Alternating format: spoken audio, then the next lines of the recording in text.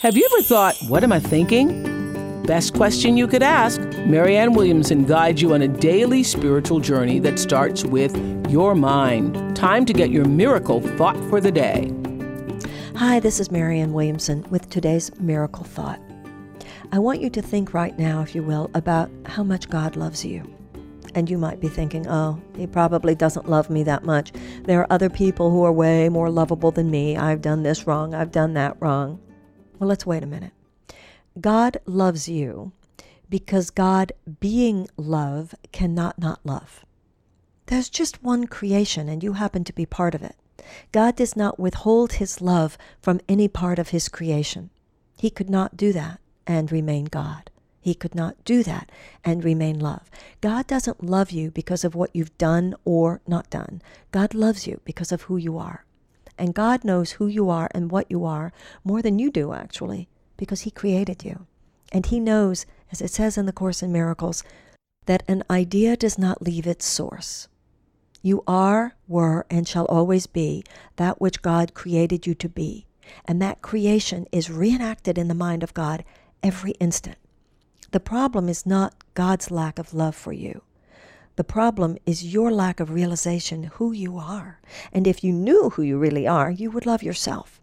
And one of the ways to gain a greater appreciation for who you are is to be willing to appreciate more deeply who other people are. You can't see in other people what you are not willing to see within yourself. But you are also not able to see within yourself what you are not willing to see in other people.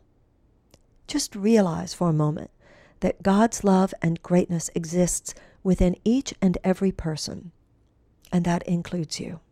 Now, when you think of a person who has done terrible things, that is not a person in whom there was not born the greatness and the beauty of God. It is a person who, because of their life experience, has turned away from that greatness and has become, as the Course in Miracles would say, temporarily inaccessible to the power of the atonement. But that light was there. No one was born to be mean. No one was born to hate. No one was born to do something wicked and violent and evil. That is why so many of us who are so concentrated on peace in the world are concentrated as well on how we treat children. Because we know that protecting the innocence of children and the love of children and the peace of children is the way to protect and to create peace and calm and safety on this earth. Let's get real. There is within each of us a deep and abiding love. Protect it in children, cultivate it within ourselves, and try to the best of our abilities to see it in each other by saluting it in each other, by being willing to see it in each other, and all of those miracles will indeed occur. You're listening to Marianne Williamson. This has been your Miracle Thought.